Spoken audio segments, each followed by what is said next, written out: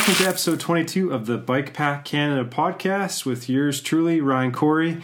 Returned last night back to Canmore after 2 weeks down in Arizona, and it was quite the shock. It was 37 degrees, I think, when we left, so hovering around the 100 degrees Fahrenheit. And when we arrived back in Canmore last night, it was we'd arrived to 10 to 25 centimeters of fresh snow. So it's quite the shock. And further to my comments in the last podcast about winter training, I still very much like the idea of getting out on a fat bike and really going at it. But I think for the foreseeable future, when it comes to training, not just staying active, but to training, I think for next year in the lead up to the Divide, I'm going to head back south for a month for sure. It's too hard not to pass up, and there's something about not having to spend 45 minutes just getting ready for a ride that I really like. So yeah, back in Canmore, and excited for the interview today. It's I'm not gonna lie, it might get a little heavy, but it's a story worth telling for sure. My interview is with film director Mike Dion, who I'm sure many of you know. Mike is the guy behind Ride the Divide, the Tour Divide documentary, Reveal the Path, Inspired to Ride, the Trans Am documentary, and his bikepacking secrets project, which I told him I'm going to sign up for. I've been meaning to do it, and I'm going to sign up for after the podcast. We're going to chat a little today about storytelling, the ins and outs of filmmaking, and wherever that goes. But I think the ultimate focus here is, ultimately to round back to some stories on our fallen comrade, Mr. Mike Hall. And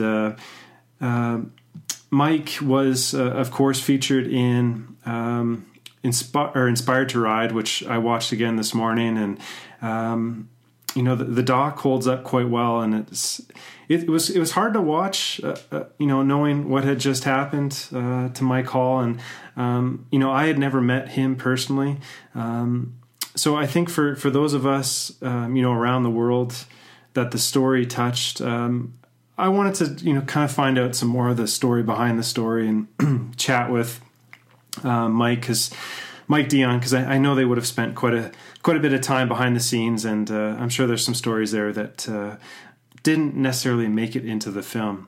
So, Mike, dude, welcome to the podcast. Maybe let's start with how's the weather down in Denver? Let's keep it light. First off, thanks for having me. I really appreciate the opportunity. The weather in Denver today, it's a little brisk. It's this morning it was in the 30s Fahrenheit. So I think we're due some snow actually here, which is kind of good. I think my ski pass is still good for another week or two, so I still might go get some turns in before true spring arrives. So, so you're still in the thick of it, and you were mentioning before we came on that today's a busy day for you. You're busy shipping posters. Is it just in the U.S. that you're doing those legend posters, or are they going all around the world? They're going all around the world, and actually the posters are kind of a long story with not worth getting into it, but they're actually being shipped out of Boise, Idaho. I met a gentleman who actually owns a fulfillment business, a drop shipping company, and he is a cyclist and found out about Mike's passing and then saw that legend poster that kind of organically bubbled up in the heat of the moment was being offered, and he reached out to me and offered up his services for shipping out all of the posters around the world. And he actually got his UPS representative to actually donate $500 worth of shipping costs to the cause, I guess, or the situation. So it's been super cool, kind of, seeing the people really rallying and wanting to help out and be part of it in their own way.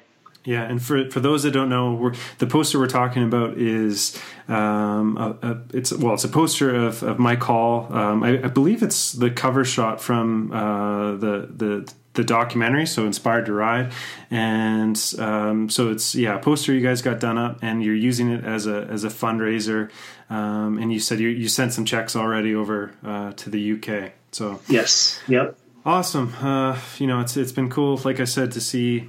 All the little ways people are trying to remember Mike and try to support the cause. So there's the posters, there was a GoFundMe page, and the ride in Sydney, and of course the memorial service, which I believe is happening next week. Yeah, next week in North Yorkshire. So back in Mike's hometown. So we'll round back to the Mike Hall discussion, but let's learn about you as a filmmaker a bit. And I definitely wanted to get more deep into your story and learn about some of the stories behind the story, especially with Inspired to Ride, and we'll hopefully go into that at the Bike Pack Summit. So we'll just kind of, give people, for those that don't know you, what's your experience? How did you get into filmmaking, and how did you get drawn into bikepacking? Oh, wow. I actually went to film school way back in the day. I grew up in Montana.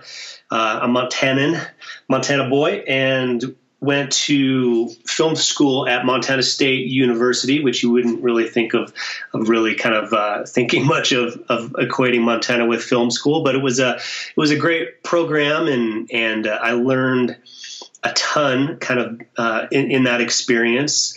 And I guess I think the spark, I think Warren Miller films, many of us who've been around a while, for the adventure films and category, Warren Miller was one of the early guys. And, I was a teenager, and when the Warren Miller films would come through, we'd hit the local college and all cram together and get stoked on the upcoming ski season. So I think that seed was planted pretty early on. And so, yeah, I don't know. Looking back on it, it wasn't some master plan. I wasn't the kid, with the Super 8 film camera in the backyard making short films with my friends or anything like that. It was, I think, more photography was my passion, and it just kind of went from there, and had the opportunity after I graduated film school. There were some big feature films being shot in Montana.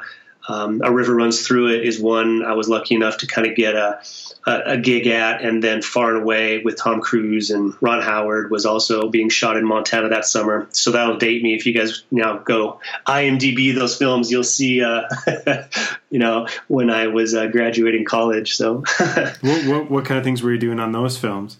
I was a lowly PA intern. So I was, running around charging batteries for, Ron Howard's assistant directors and cameramen and things like that. But then what was kind of cool with A River Runs Through It was kind of helping do the EPK, which is the electronic press kit. So and it was kind of through the university got that hooked up. And so we were doing the interviews kind of for behind the scenes interviews with Brad Pitt before he was kind of Brad Pitt, and Robert Redford and things like that. So that was actually super cool, getting kind of our own time to interview the actors and everything. So yeah, it was pretty cool. So the passion to pursue the documentary or more realistic filmmaking, is that coming more from the Warren Miller side, or did you always know you wanted to kind of focus on that area, or had you ever thought of doing the feature films? It's being on those large feature films. I think it gave me an understanding of, even like Far and Away, it was super massive. It was, it was just huge crews and tons of cameras. And I had this chip on my shoulder. I just graduated film school, and it's like, I should be directing this. I shouldn't be, charging walkie-talkie batteries. So, it's a 20-year-old with a huge chip on their shoulder. But I think seeing something so massive, I kind of knew that I didn't necessarily want to be just some crew guy, one of 60 or 70 or 80 crew members on a huge feature film like that.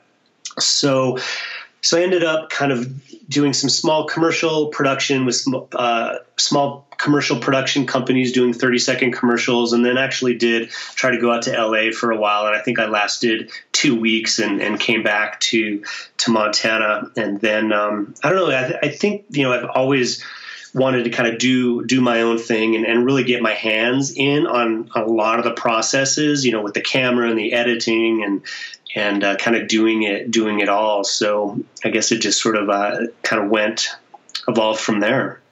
Gotcha. And it looks like you've worked with Hunter Weeks on a bunch of your projects. How did you guys connect? Hunter and I, So I've been in Denver, 18 years now. And when I moved to Denver, I actually kind of got pulled into the corporate television side of things, the Hallmark Channel, Stars Entertainment. So I was at Stars Entertainment for quite a few years, and had got my department, many departments got restructured and was part of a kind of a layoff situation where a lot of my team got laid off, but I was sort of reassigned to a different department. And it was like, hey, Mike, try this new gig. And if it works out, great. If not, you have 3 months to see if it fits. And if within 3 months you don't like the job, well, you can leave and still collect a severance package. Now, this was like the end of 2007, and I had already kind of made the decision I was going to participate in the Trans Am or the Tour Divide race that year. It was the inaugural year of the Tour Divide in 2008. So that next year, so I was already sort of training and really paying attention to MTB Cast and all the forums. Pretty early on with this whole bikepacking thing. So this, shake up with the layoff happened, but then I still had a gig. So I'm not answering your question very deliberately, but I'm giving you a little bit of context here, Ryan. Yeah, no, trust me, I'm along for the ride. So that happened, which sucked, and for the family, it kind of shook things up a little bit. So I continued in this new position all along, still training and kind of thinking about, I thought it would be cool to do my best to film my journey doing this crazy mountain bike race through the Rocky Mountains with a small-ish camera. GoPros weren't a thing back then.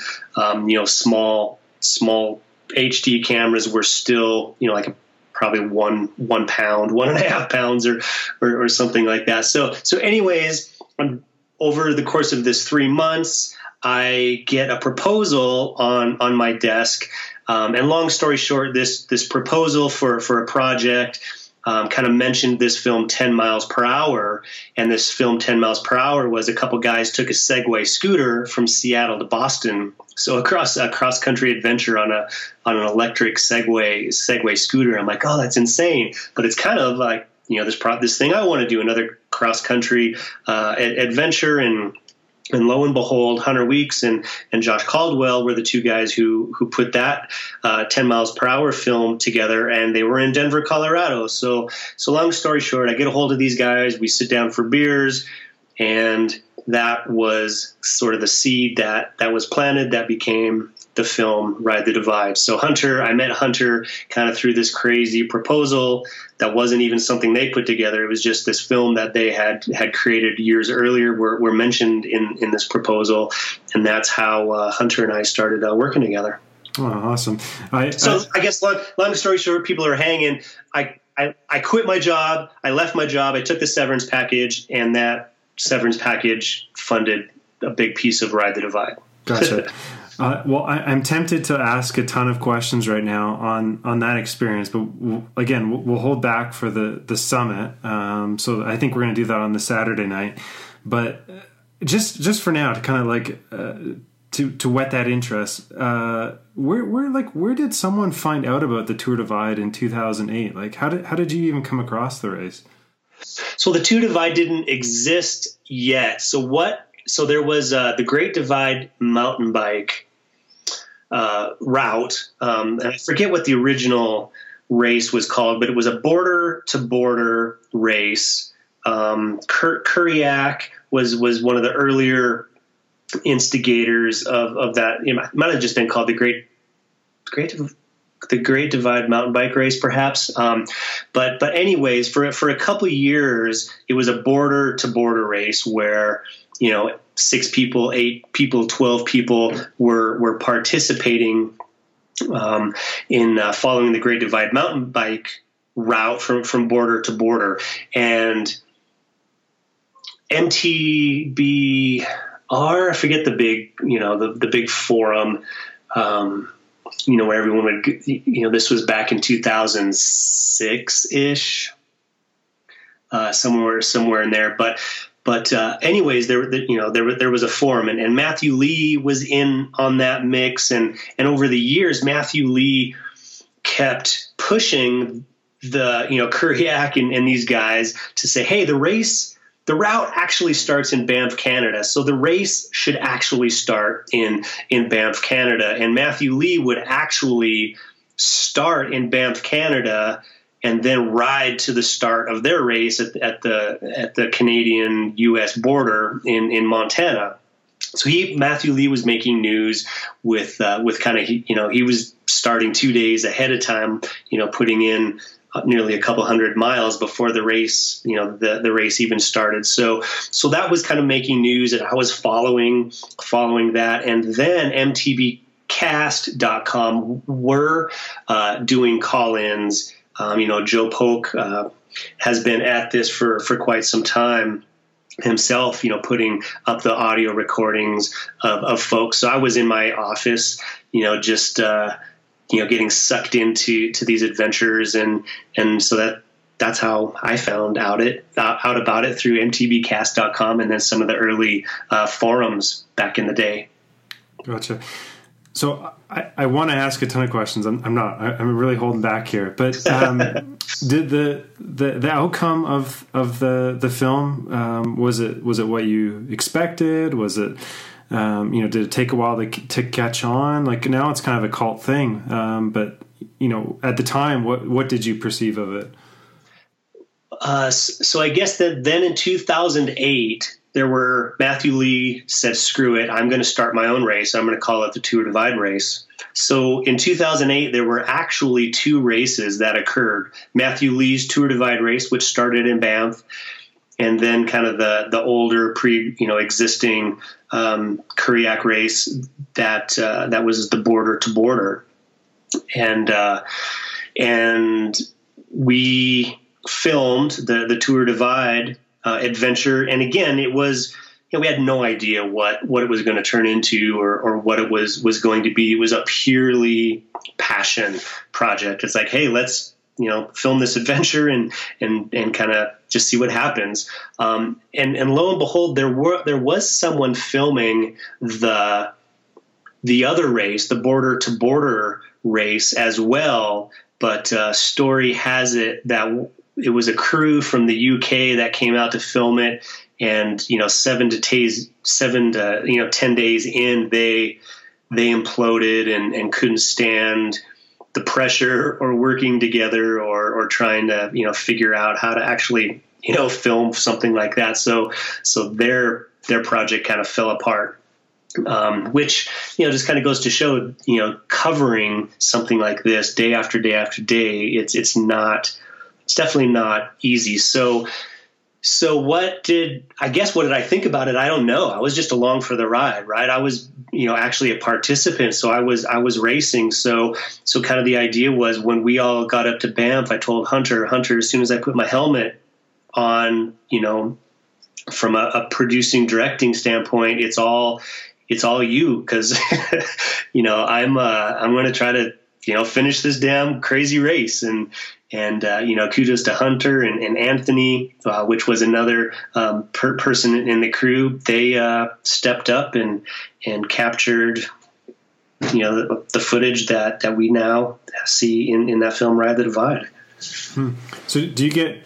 Oh, geez, I want to keep asking. Okay, I'm going to move on from because this is how it's going to go at the summit. I'm just going to ask. I'm just going to nonstop questions. This is good stuff. So okay, so moving on. So the goal of a documentary filmmaker these days, is it? And I kind of know where this is headed, but I'll ask anyways for the sake of the audience. But is the goal to get your project on Netflix, or how do you make any return on your investment as a documentary filmmaker these days? Because these documentaries don't really get played in theaters anymore, unless you're buying out the theater for your own show. But so how have you navigated those waters over the last decade or so?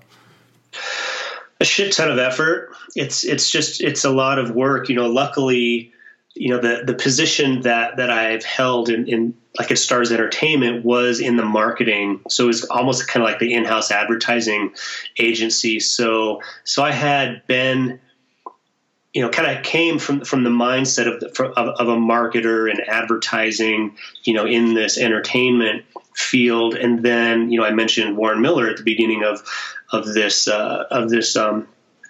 chat, and just, knowing what their kind of business model was.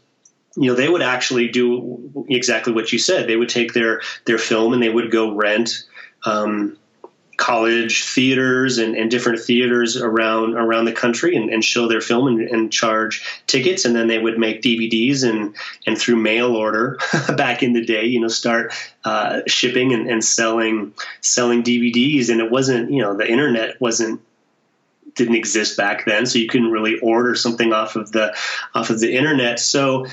So I guess it was just, luckily our community, this community is just passionate. And thank God, it whips out their credit card when we do put a theatrical screening event together. People do buy tickets, and through now this wonderful thing we call the internet, people and iTunes and Amazon and everything else that exists now, slowly but surely, day after day, enough downloads and DVDs and different things get sold that, over the course of a couple of years, all the credit cards get paid off, and the awesome handful of investors, the friends and family and different people who've actually invested some dollars get paid back with a little bit of profit. But if it takes a good year to make the film, well, then there's another 2 years of sales and marketing that continue to happen. To do exactly what you said, how do you actually make any money? It becomes a job. Now you put on the marketing and the producing and the sales hat for the next 2 years.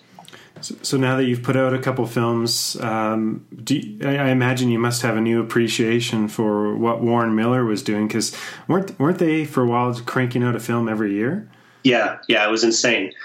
Yeah, super huge appreciation. and like nowadays, do most directors is the goal to find the most as many pipelines as you can through the online world, or are film directors still is the theatrical presence still even part of the conversation or important, or is it more just to stroke the ego? If I want to get into filmmaking, do I just try to get it on Netflix? What do you think is the goal these days? Netflix is actually a really bad situation for me anyway, as a small independent, because what Netflix will do is, and it's even tough so I cannot go directly to Netflix. I need a distributor to kind of say yes to my film and then go pitch it to Netflix along with whatever other films that they kind of have on their roster that particular month. And if Netflix happens to say yes, generally what the deals are, so Netflix will say, okay, we'll take Inspired to Ride for the United States and Canada for 2 years for X amount of money, and the amount of money that they're offering is really not that great. It ends up being about what I can generate on the film's website in a 2 to 4 month period. So in essence, what they're doing is like, hey, anyone in the United, so 45 million, 43 million people in the United States and Canada can watch your film as many times as they want to, and you're not going to get, the only money that you're going to collect is every quarter, over 2 years, we'll divide this fee. So it's really not great. And then, of course, once the film is on Netflix, available essentially for free, well, then things like DVD sales and iTunes sales, really kind of start going away and drying up. So it's kind of one of those things where if Netflix says yes, I generally will not put the film on Netflix for at least a year and a half, because then I'm able to really kind of reach the passionate core people who want to own a Blu-ray or a DVD or a digital download. And then by the time it kind of hits Netflix, well, then hopefully we're finding new audiences and people who've never heard of this before, then, curious enough, hey, I want to, Google this and maybe dive in a little deeper and see what this is about. So. Gotcha. And I know Netflix is, from how I understand it, pretty private in regards to how many people are viewing their shows. But like for you, the filmmaker, does any of that information trickle back to you? None, nothing at all. So I have no idea how many people watch the film, where they live, or anything. Yeah. Well, you got one view from Canmore this morning. Awesome. But that said, I should say I did buy the DVD also. So thank you. I'm one of the good guys. Not saying that if you watch a film on Netflix, you're not a bad guy, right? It's it's just not a great situation for an independent filmmaker. So yeah. So after a year and a half, it becomes just like a glorified business card for you, maybe. Kind of a little bit, yeah. Again, it's to kind of maybe bring in new fans that weren't a fan otherwise. Oh, okay, cool, exactly. So what is it about bikepacking that has your interest as a filmmaker? So you've got the Ride to Divide, as we said, Reveal the Path, and Inspired to Ride. Like, is this something you think you're going to keep at, or was it those specific races? What is it about bikepacking that you like? We call it bikepacking now, but back in 2008, I don't know that anyone was using the word bikepacking. I don't think that word even existed yet. So it was more the adventure. So it was more, going out and taking on this crazy adventure on a bicycle where you carried minimal equipment in these bags that, back in 2007, 2008, there were two guys, sewing these bags up, which is crazy to think about now. It's, there's so many people, places and even huge companies creating bikepacking bags right now. But back then, it was just, two guys kind of doing it, and it took months and months for you to place an order and actually get your bags delivered. So to answer your question, bikepacking, I don't think it was about bikepacking per se. It was just about, getting out into the forest and the dirt trails on a bicycle, and it wasn't necessarily a strategy. It was just more like, hey, what little amount of gear, can we actually get away with? One, just to keep things light. I guess that was the main thing, really, is just to keep things as light and compact as possible. So again, it was a purely passion situation going back to 2008. And then it took about a year and a half nearly 2 years for us to actually get what is now known as Ride the Divide sort of edited and out into the world, and it did generate some buzz and got people interested, and then the next film, Reveal a Path, kind of bubbled up from a relationship with Salsa Bicycles, and then kind of an idea about purposefully not like a race situation, and it wasn't about how far or how fast. It was more of that adventure. If you could go anywhere with your bicycle for multiple days, where would you kind of go? And then that's when bike packing, I think the terminology, and this was like 2012. I think started entering our vernacular. And then inspired to ride. So that you filmed that. I'm losing track of my timeline. Was that 2 years ago that you filmed that? In 14, we filmed it in 14. It came out 2 years ago. Okay, gotcha. And I remember you kind of changed up your system a little bit. So you did. It wasn't a GoFundMe. You had a Kickstarter campaign, right, for that? We did a Kickstarter campaign, and it was a really the Kickstarter was after the fact. The film was, we did a Kickstarter for the world premiere. We kind of did a my idea was taking the idea of a world premiere and actually bringing the whole entire world to your party, to your premiere. So the Kickstarter campaign was to kind of create like a bikepacking summit is essentially what we did. So here in Denver, actually it was Golden, Colorado, we kind of created a summit where Neil Belchenko and Billy Rice and Mike Hall and Juliana and the filmmakers, there were a few other, Tracy Peterberry, so they kind of did a bikepacking summit during the day and talked about, their gear and their kits and their bikes and everything. And then that evening we premiered the film, but the way we kind of brought the whole world in on the parties, we were live streaming the summit and these kind of workshops that were going on during the day. And then when the film premiered, people were able to download the film at the same time we were watching it live in the audience, and then kind of come back and watch the Q&A live. So the Kickstarter was kind of to help create that summit, that world premiere summit, where we brought in a lot of the folks who were in the film to put on that summit, if you will. So that's kind of what the Kickstarter was for. Gotcha. So, well, let's get more into the Trans Am story now. And now that we've brought up Mike Hall, so where does Mike Hall come across your consciousness or your radar for the first time? So even the Trans Am bike race, this would have been 2013 now.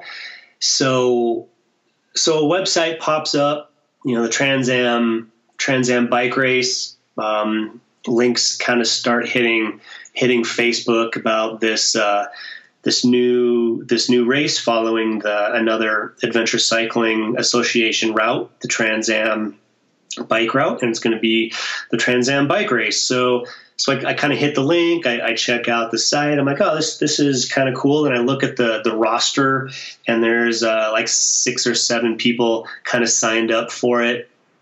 And then 2 weeks go by, and I keep seeing, people talking about this on Facebook, and 3 weeks or something go by, and I go back, and there's like 30, 40, 50 people now signed up for this race. I'm like, wow, okay, this is kind of bubbling up. This is kind of paying attention. People are digging this one. So Nathan Jones, so I emailed Nathan Jones, who put the website together. I'm like, hey, Nathan, man, you're kind of generating some big interest here with your Trans Am bike race. And actually, at the time, we were kind of toying with, gosh, do we go back and do like a Ride the Divide 2 sort of film or something like that? But then seeing the huge interest in this road race, and I'm not a road guy at all, So it didn't interest me one bit, but seeing the interest, but then you start seeing a lot of the Tour Divide guys showing up in this roster. So it's like, wow, some of the mountain bike guys are actually signing up. Some veterans, bikepacking race veterans are actually kind of signing up for this race. So I'm like, wow, well, it would be cool to make a film about this because it's still in the same sort of this bikepacking thing, but it's on road. So, and it's not doing the exact same thing that we just did. So it wouldn't be like a Ride the Divide 2. It would be similar but different. So that's kind of how we actually kind of said yes to making that the next film. And then Mike Hall actually was one of the names on the roster. And like, did you know who he was? Like, did you know of his background before he signed up? Yeah, I knew who he was because he had done pretty good. I think he had done the Tour Divide twice by then. So he had bubbled up, and Billy Rice at that point had bubbled up, and so kind of working with Nathan, it's like, hey Nathan, who on the names on this roster, who are folks that you kind of know are people we should maybe pay attention to or kind of reach out to see if they would be open to us sticking a camera in their faces as they rode across the country. So originally we kind of identified 3 men, 3 women that would kind of be, at least from a production standpoint, who we wanted to really attempt to focus on. And again, being a race and not scripted, we had no idea if the 3 people that we had talked to and they actually said yes, would they become injured on day 5 and leave the race. And then, what do we have? That story ends. So it becomes, okay, we're going to focus on these 6 people, but then just the way we do things anyway is, as stories and things organically just sort of happen, it's our job to, the cameras roll 24/7. Kind of the idea is if something interesting actually happens, but the camera wasn't there to capture it, well, it really didn't happen as far as an audience is concerned, if that makes sense. So if we didn't shoot something interesting, that actual, the person watching, the film, it didn't actually exist. So we're, working our butts off trying to just be in as many places as possible and film as much as we can. So anyways, I kind of went off on a tangent there, Ryan. No, all good. So the first email, I'm assuming email to Mike Hall, letting him know you're doing this project and asking to get involved. Like, what's that first interaction like? Right. So, man, I may even have it somewhere. It would be interesting. You should have let me know. I maybe could have found it, but yes, that's exactly right. I get Nathan gave me email addresses because he had the roster and the sign up sheet. So yeah, it's like, hey, this is Mike. Produced the film Ride the Divide, and we're looking at doing the Trans Am race as our next project. Want to know if you'd be open to us sticking a camera in your face and following your adventure as you race across the country. So I guess that's initially how it starts. and was he totally receptive right out of the gate or apprehensive? Yeah. If those who've heard Mike kind of talk or communicate or do interviews, he's,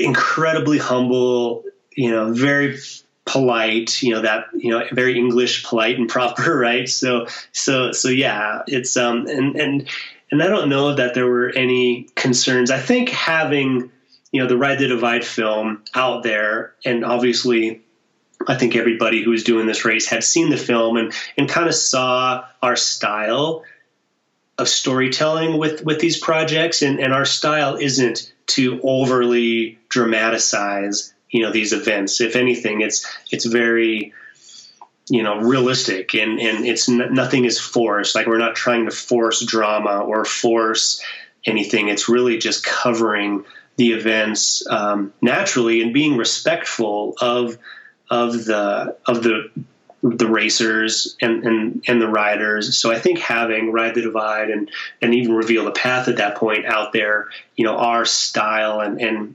sensibility was proven. So I think, like if the BBC or something would have asked, I think, like someone like that, you would maybe question about, trying to fake or overly dramatize situations. So how did the producing team feel when you approached them and say, we've got six great writers and 6 great potential stories, just 2 of them happen to live way overseas, and we want to shoot some B-roll. Are you guys cool with that?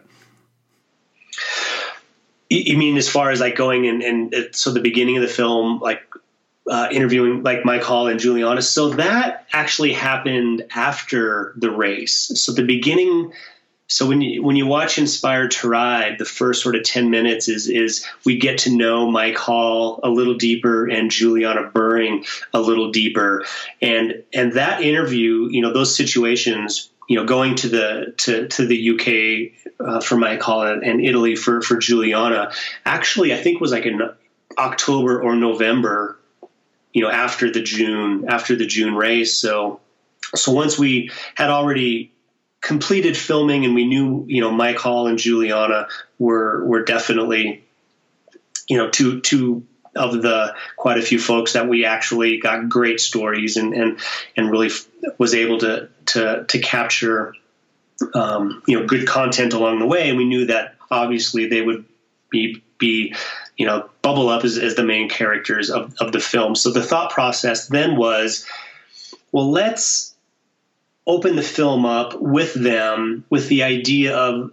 I want the audience to know them better, to feel connected to them, and then start rooting for them. And especially in Juliana's case, not to kind of, I'm sure, most people have seen Inspired to Ride now, but the 2 Italian men and Juliana is this kind of battle, sexist kind of storyline that bubbles up. And I definitely wanted, the audience to kind of hear Juliana's story and start rooting for her and caring, that she's, if she finishes or doesn't finish. So at that point, yes, both Juliana and Mike knew, us very well, because we had just spent the last 3 weeks filming them every single day. So yeah, they were super receptive to us actually.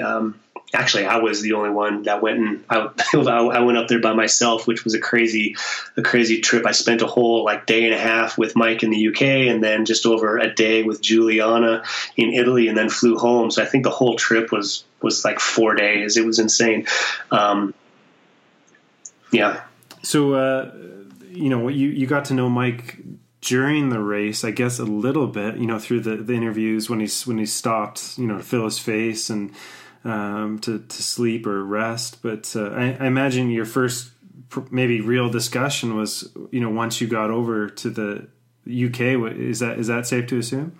Yep, that's definitely. So the very first face-to-face with Mike Hall was in Astoria, Oregon, in a hotel room where we set up 2 cameras, and he sat on the edge of the bed, and we kind of did our pre-race interview with Mike.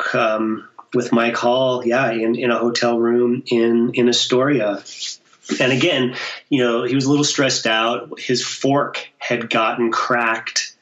So he was trying to figure out how to get a new fork shipped to him, within the day. And again, with the stress that was kind of going on, still incredibly, gracious and open to doing that interview with us. So what, let's get into his mind a little bit. So other than the stress and the cracked fork, what were your first impressions of this kind of larger than life racer at this point?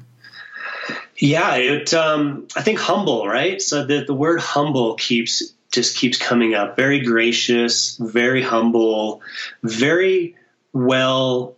His answers were very well thought out.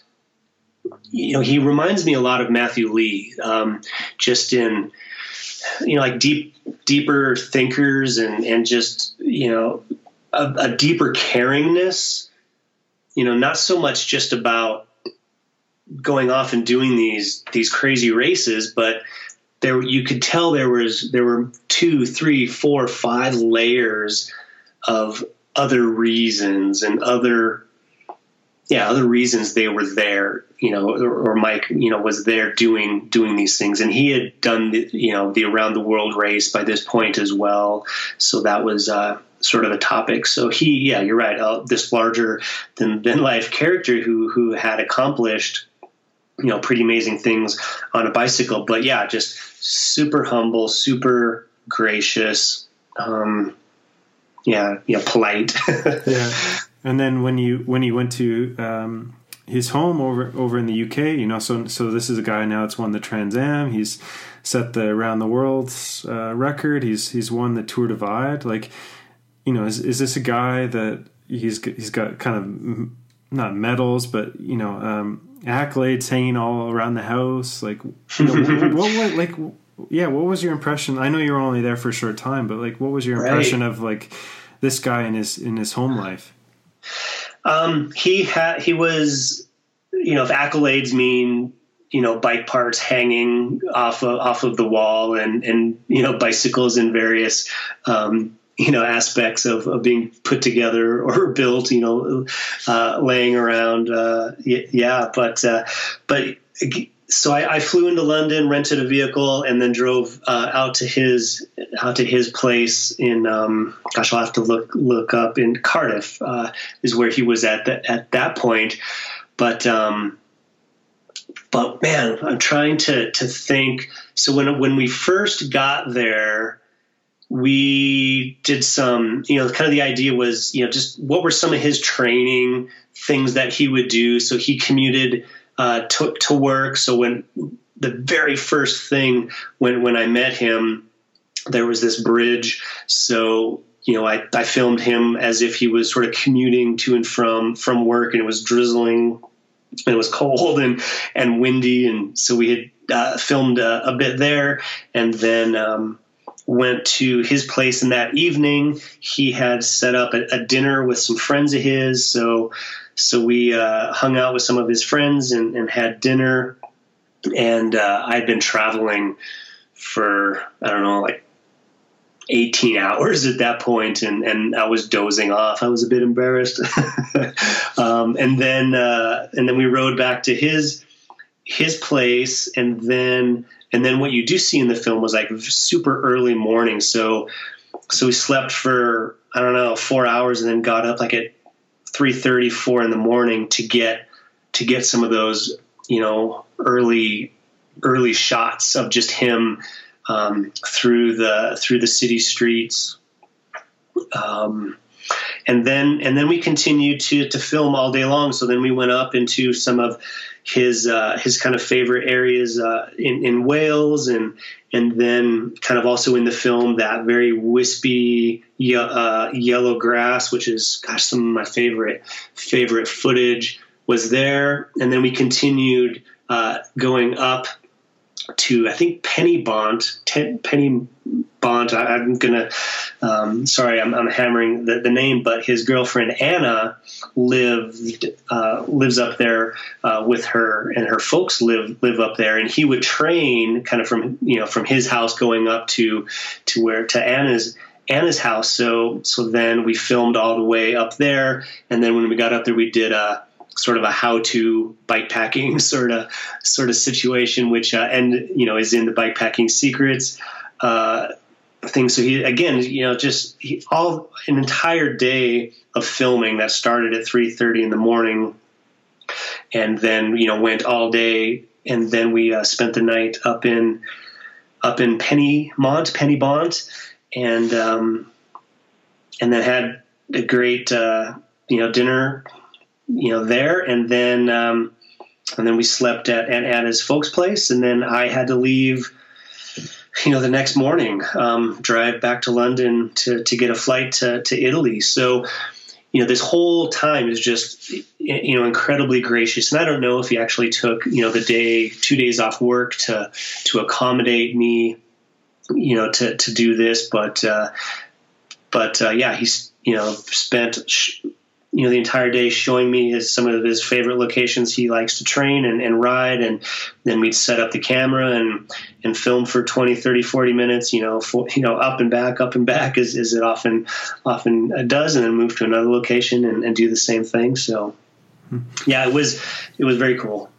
So having been around in conversation with Matthew Lee and Juliana and Mike Hall, do you, you mentioned that they were kind of deep thinkers. Like there was quite a few layers to the motivation for doing these races. But did anything jump out at you as far as what made them, other elements, anyways, that made them successful at what they were doing? Like, were they just phenomenal athletes? Like, I'd like to think there was a mental edge there that separated them from the pack.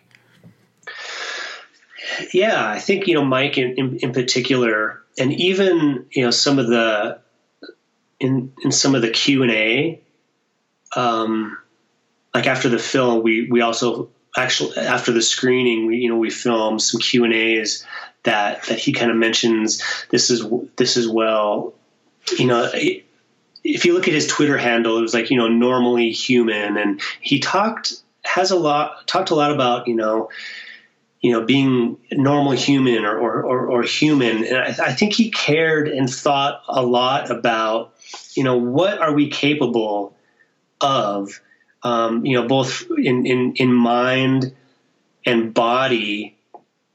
And, some of the things that kind of came up were,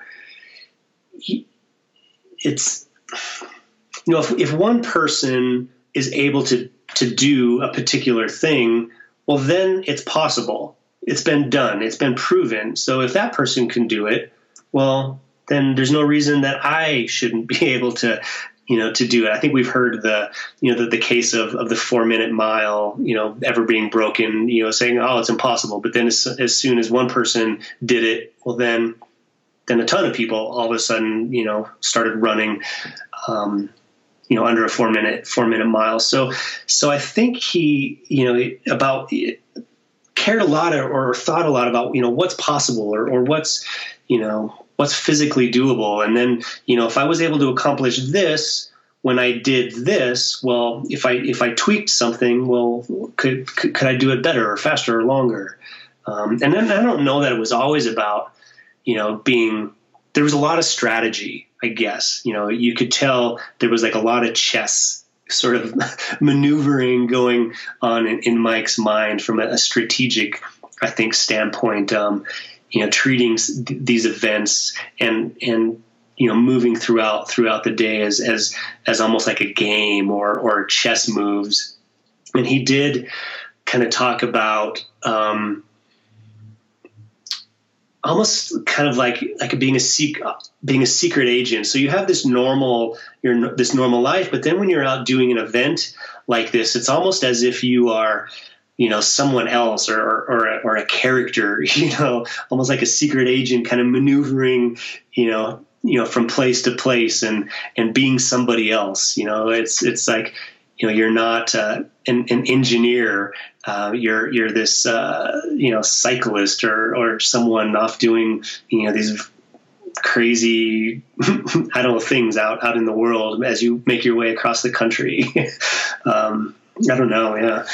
It was funny listening, comparing those two thoughts. So, at the start of the film, Mike's talking about, I can't remember exactly how he phrased it in the film, but being that secret agent and on a stealth mission, and then cut to Jason Lane, the Canadian, the lone Canadian, towards the end of the race, who was in second place behind Mike, and he just looked like a kid in a candy store, saying pretty much just pretending to be an adult, or finding a way to just not be an adult, really just ride his bike for a living. So right. It was interesting to see the two minds at work.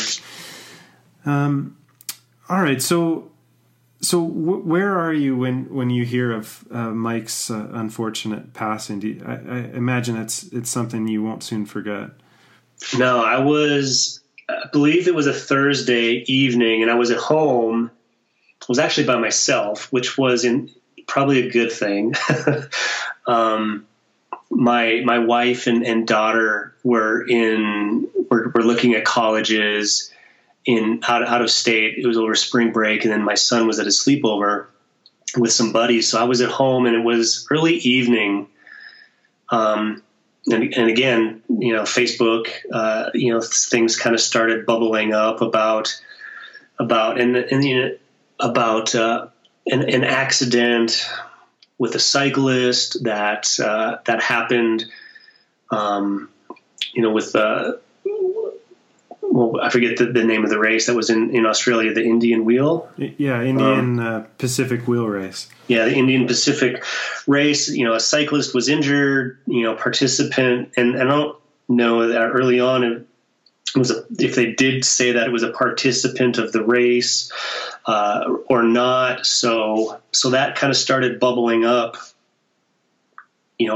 Early Thursday evening, I believe.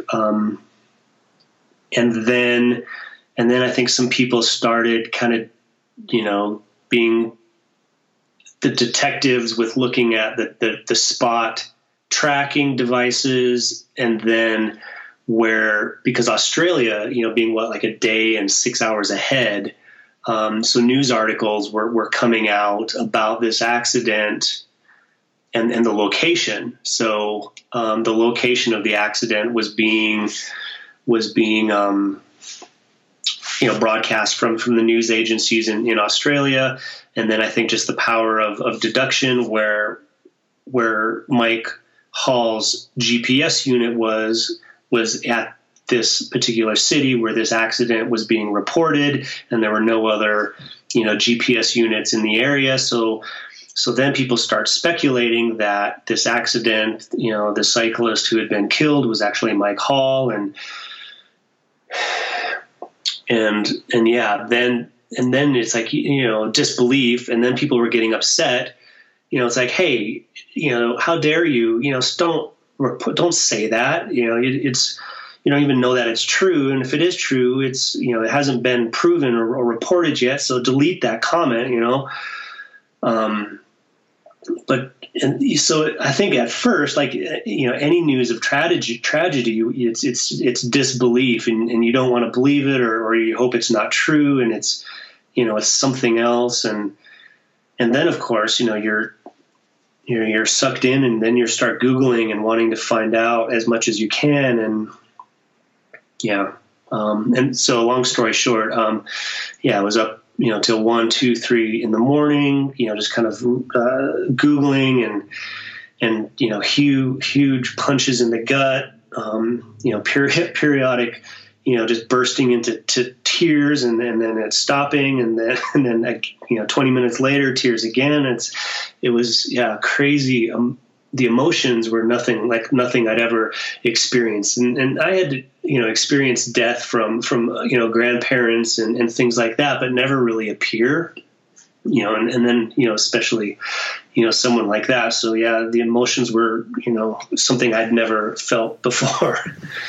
Yeah, and you got that sense that a lot of people were kind of in the same boat, up all hours waiting for an update, and kind of nervously not wanting to hear the news that came out. And I'm wondering, like, from your standpoint, like as a filmmaker and as a storyteller, what do you think it is about Mike in particular that captured so many people's attention? Like, so for the large group that showed up, the few days later in Sydney, I believe there was like 1,000 riders, and the tremendous outpouring of support with the legend posters and the GoFundMe page. Like, what do you think it is about Mike? Because, as terrible as it is to say, we hear about cyclists dying on a fairly regular basis, with collisions with cars. But for some reason, this just kind of skyrocketed into the news. And, Mike as far as I could tell, was not the kind of guy that went out of his way to be a social media presence. He had a presence, but he wasn't crazy like some of us on there. So what is it about him or his story that captures your interest as a filmmaker and really captured the world's interest for a couple of days with the media and for all of us online? Seeing that the interest and the outpouring of, I guess, love, right? That came out after that was it was amazing, and it was incredibly refreshing to see. And I think it just goes to show you that those that were aware of Mike, his accomplishments over the years, probably, going back to like the round the world race is my guess is when it first kind of started happening on a world level, where people, started learning and knowing who Mike Hall was. But you're right. He was never one of those cyclists. And I think anybody who's in this bikepacking scene doing these races aren't out there, putting their own press releases together saying, hey, look at me, look at what I'm doing, look at what I'm accomplishing. It was from a purely passion standpoint. It's he was doing these great things, but other people were the ones doing the recognizing and the talking about. And then when Mike, I think, was being interviewed in the magazines or whatever, you definitely saw in how he spoke and how he related his experiences and what he talked about, I don't know, subliminally or the layers of it. You just absorbed what he was doing as being so real and so passionate and so genuine and humble. And then I think, creating the transcontinental race and just how he put that out into the world in a very caring, a very caring way. So I think it's just, the outpouring of love that came out after hearing of Mike's, passing was just something that was created over years and years and years of learning about Mike. And I think there's something, we can hopefully take away, from that if Mike's-ness, right? So, some of the hashtags are, that kind of bubbled up, be more Mike, right? If people listening right now took that to heart a little bit deeper, and seriously, if we were more Mike, sounds a cliche, but this world would truly be a freaking better place. Yeah, well said, Mike.